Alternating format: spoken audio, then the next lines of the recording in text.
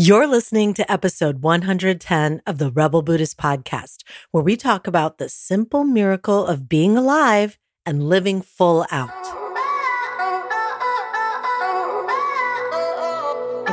Welcome to the Rebel Buddhist Podcast, where we explore how to use the science of psychology, Eastern spiritual practices like mindfulness and compassion, and the game-changing work of self-coaching so you can free your mind and free your life. I'm your host, Anna Verzoni. Hey, Rebel Ones. I'm preparing this on summer solstice and admit I'm super sleep deprived. I went from my silent retreat at Spirit Rock, where I was going to bed by 9 p.m. and waking up at 5 a.m., to arriving back in Alaska with the sun blazing at night and staying up until 1 a.m. and waking up at 6 a.m. or earlier. So it's been quite a transition, but I'm stoked. And I'll be resting up because in 2 days, I'll be leading the annual Freedom School retreat. Actually, just 1 day, technically. And so everyone in Freedom School gets to come on a free retreat with me once a year in Alaska. Isn't that awesome? This year, we're on the Kenai Peninsula, staying in yurts on a river near my yurt. So I'm super stoked. Anyway, you might remember that last week I was on an 8-day silent retreat. And as the days went by and we all got deeper into our meditation practice, there was a beautiful pace to life, right? You can just imagine all these people on silent retreat. It was slower, calmer, peaceful, introspective, reflective. I think sometimes people might see images of people on retreat or doing walking meditation, and they think, wow, those Buddhists, they don't look like any fun. They're just walking around really slowly and looking so serious while they're doing it. And then they sit for hours a day doing nothing. But listen, that's not what I see, okay? I see humans finally able to quiet the inner world because of a conducive outer world that's silent and relatively still. And they are hanging out in it, right? And they're exploring their inner world, checking out levels of consciousness many of us aren't even aware of on a day-to-day basis, right? And when I would sit in one place and observe for a while, I also saw people like walking around and getting to like a bush and touching its leaves and then almost like petting it with love and appreciation, or stopping and gazing at a wild turkey in awe and pausing to smile at the full moon with their faces glowing in this reflected light of the moon with huge grins on their faces. And if they've been wearing like tie-dyed clothing and walking around barefoot or something, which some actually people were walking around barefoot, but you'd have assumed everyone was on psychedelics of some sort. Like somebody put something in the water. This awe and wonder with the everyday of life. But what is happening is things got still enough to finally be aware of the awe and wonder all around us. It's so interesting to me that we often think it's so unusual for someone to be in awe of life on a regular basis. I mean, I know when I've met some of my teachers and have seen this in them, I've thought that, like, whoa, that's so unusual, right? But why isn't that our baseline? Right? Like when did we fall off of that awareness? I remember when I lived at Vajrapani Institute, which is a Buddhist retreat center in the Santa Cruz Mountains. I think I started living there when I was 19 or something, but while I was in college. And I lived in what they called the gypsy wagon. It was this truck with a cabin built onto the back that was tucked away into the redwoods. And I had to drive up a slippery, muddy road in the winter and cross a stream to get to it. It was awesome. But anyway, one of my duties there, which was really an honor, was to take the visiting Tibetan lamas out around town. Like, get him into my Volvo station wagon and take him to like the Santa Cruz Beach Boardwalk or to movies. I mean, seriously, even then, I knew I was so lucky to be able to do this. And I was so scared that I would like get into a car accident or something and be known as like the Westerner that sent the great Rinpoche to the hospital or worse. But now I'm like, wow, how did that happen to me? It was quite a blessing, super mind blowing. So anyway, I was taking Kirti Senshab Rinpoche, his attendant, Alok, which means light, and his interpreter, Dimitri, to the beach. And Rinpoche wanted to collect some seawater to bring back to India. On the way to the beach was a narrow path with these common bushes on either side. But of these common bushes, one was poison oak. And I didn't think twice about it because it was this like brief path and I just usually walked right through it. But Rinpoche was stopping and marveled at this plant with shiny green and red leaves and started to touch them and rub them. And he was smiling and he was looking at it with such wonder, this huge common bush. And this huge smile just beaming across his face.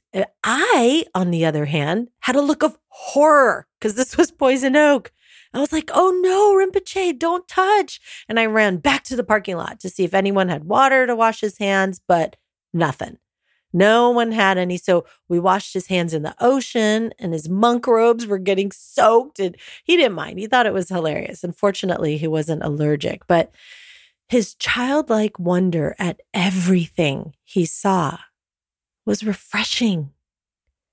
I've been reading In Love with the World by Yongey Mingyur Rinpoche, and it's awesome.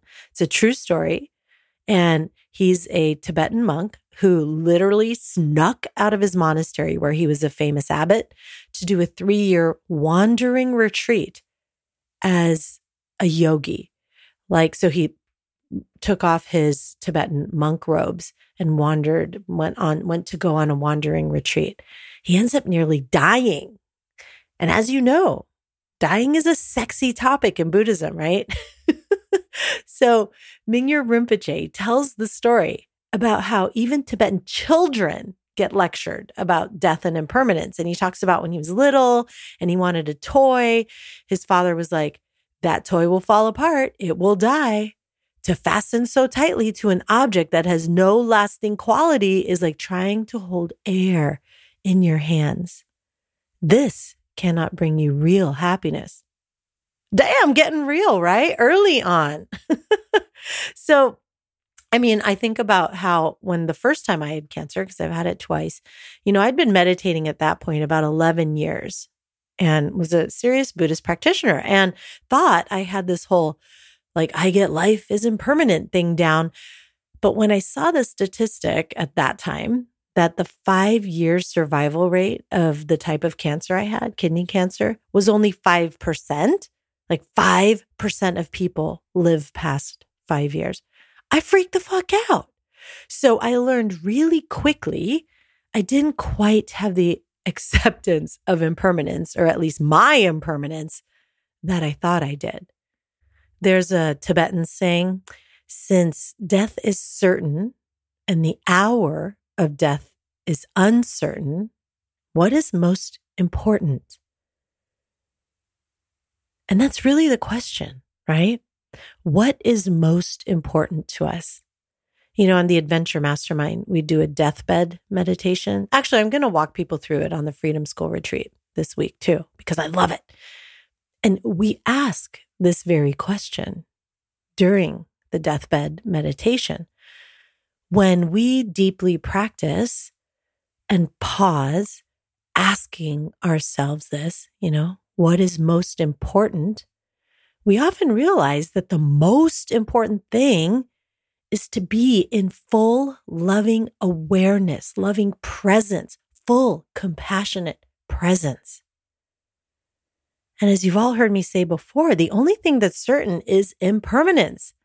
And accepting this allows us to let go of attachment and on a deeper level, our fear of death, which actually helps us live a more full life. So as we accept impermanence, this is actually for me a type of refuge, right? A place of safety, of coming home. One of my teachers on this last retreat, her first language is Mandarin. And she was telling us how the word refuge didn't really resonate with her. So then she went back to, in English, it didn't. And when she went back to the Mandarin translation, it was like a coming home. But not just the coming home, but after like a long journey, a long, difficult journey. So as we accept impermanence, it can be a place of coming home and a source of wisdom. And it helps us see deeply the miracle of this life, of being alive, of this moment. As we stay present with the ever-changing moment, we begin to identify less with what changes and more with presence itself. For example, during my meditation retreat, I had a deep sense of the difference between object and the observer, and a keen awareness of my consciousness being aware and getting so curious about who is the observer, right? And then I start to understand a little better how Ram Dass said, you are loving awareness. Yeah, he was like, all you have to do is be loving awareness. It's like, wow, we are. I used to think it was just this empty, vast void that was somehow comforting. But actually, when we tap into the present and really appreciate its impermanence, its transience, and the miracle of this very moment, we can actually feel that this awareness is made of love. It's super wild. And you have to just do it. Go meditate and know this for yourself. Definitely don't just take my word for it, or do, but it's a lot more enduring when you have your own felt experience of it. You know, I remember saying goodbye to my dad the last day I saw him. I thought it might be the last, but wasn't quite sure. And there was a deep sorrow in that. And I didn't want to leave, but he'd been dying and I'd been at his bedside for at least 10 days, maybe more. But then he started to eat and drink again and was up and like watching TV and stuff. And the nurse said it could be weeks now that he was eating and drinking again.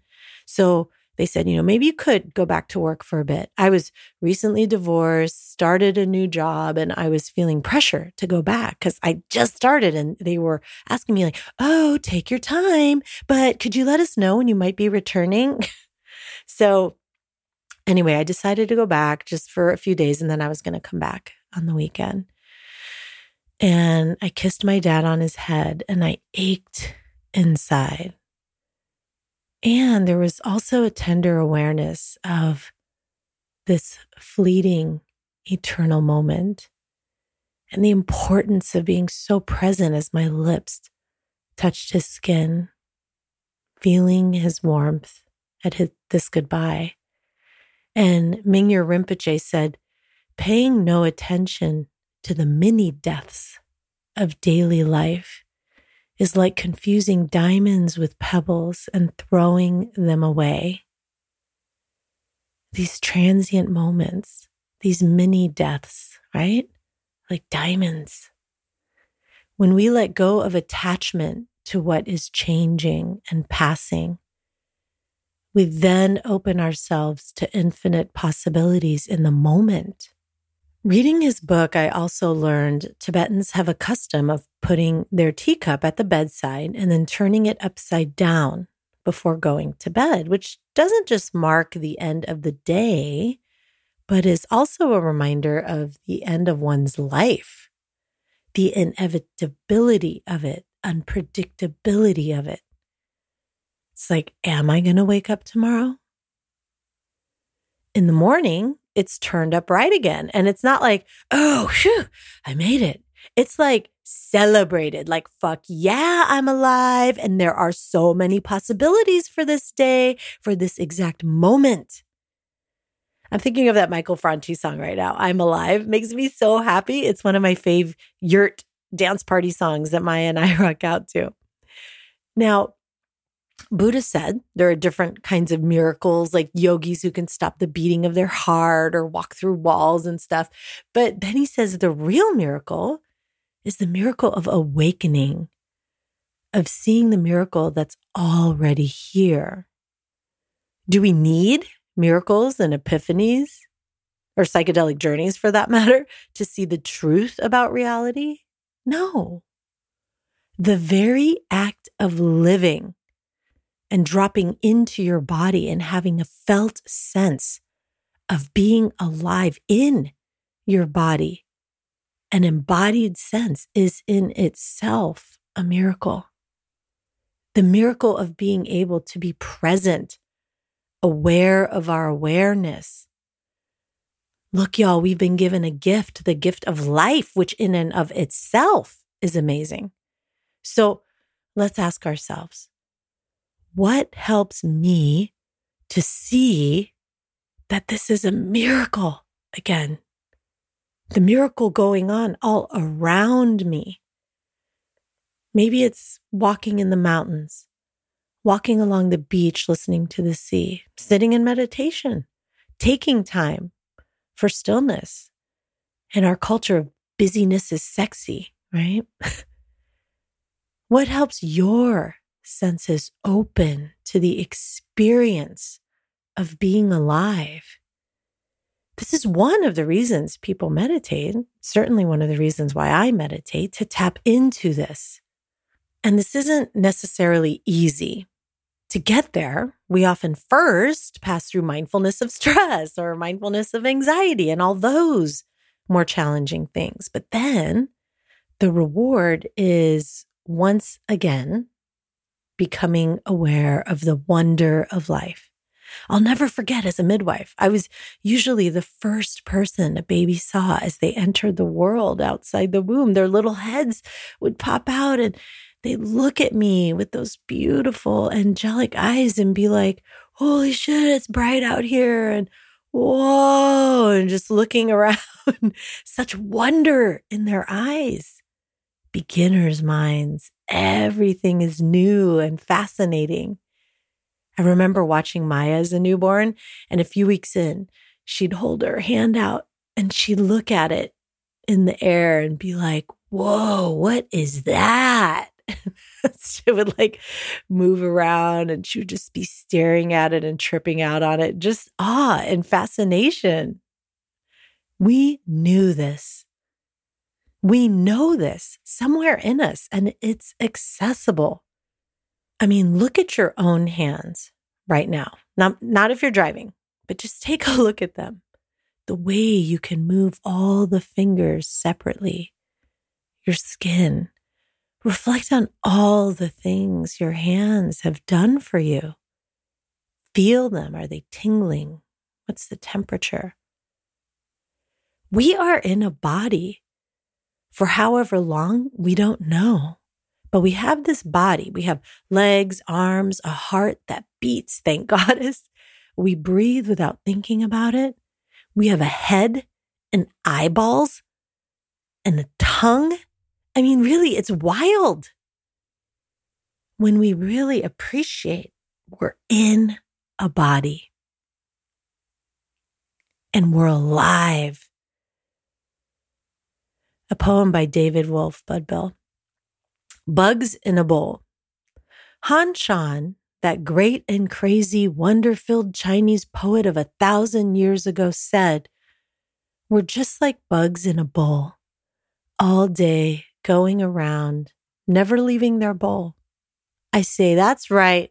Every day, climbing up the steep side, sliding back over and over again, around and around, up and back down. Sit in the bottom of the bowl, head in your hands, cry, moan, feel sorry for yourself. Or look around. See your fellow bugs. Walk around. Say, hey, how you doing? Say, nice bowl. It's not about needing an epic experience. It's about beginner's mind, the awe that comes with seeing things fresh. What we're looking for is what's already here, who we are right now in this moment. It's a lot simpler than we think. It's being present with what we've got, not lamenting what we'd like to be different. Being present with what we've got. I mean, I remember, I was a climbing guide for like a decade, and that's like a decade with a lot of sleeping outside under the stars and not having electricity, which is amazing, right?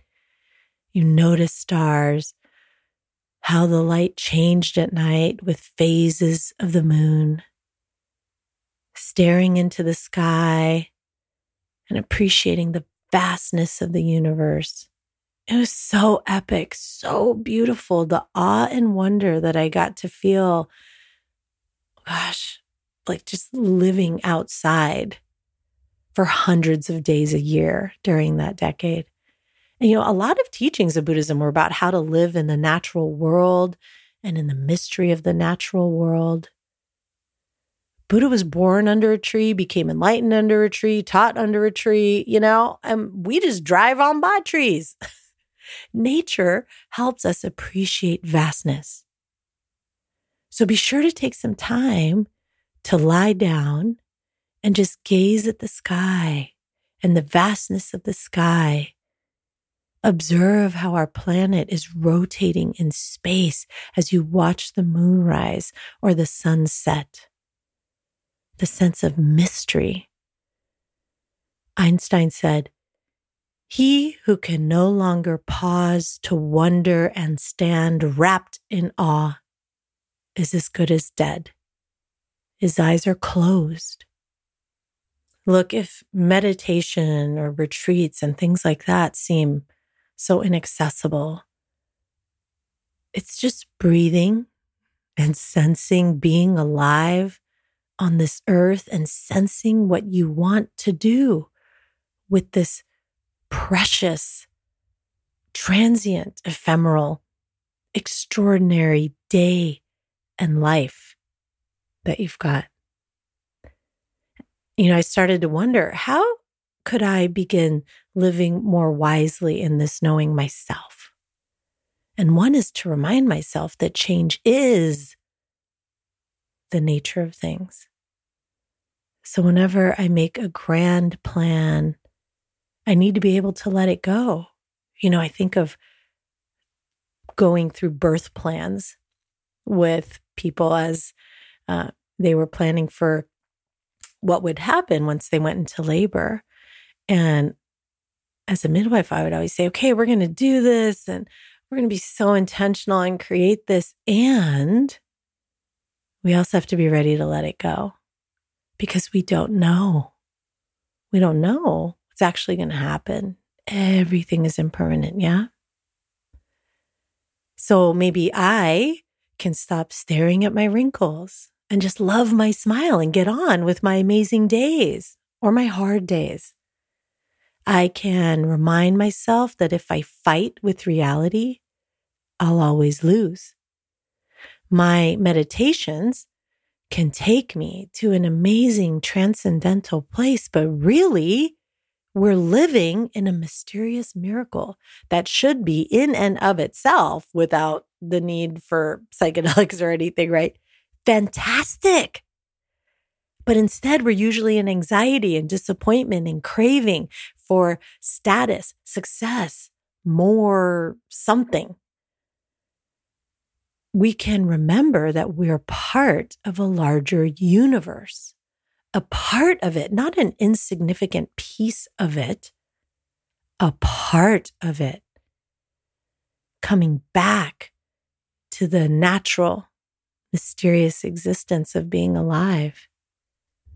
I know we're busy and can't be in this state of wonder all the time, but let's try to hold our discontent and frustration and sometimes maybe even depression at times, right?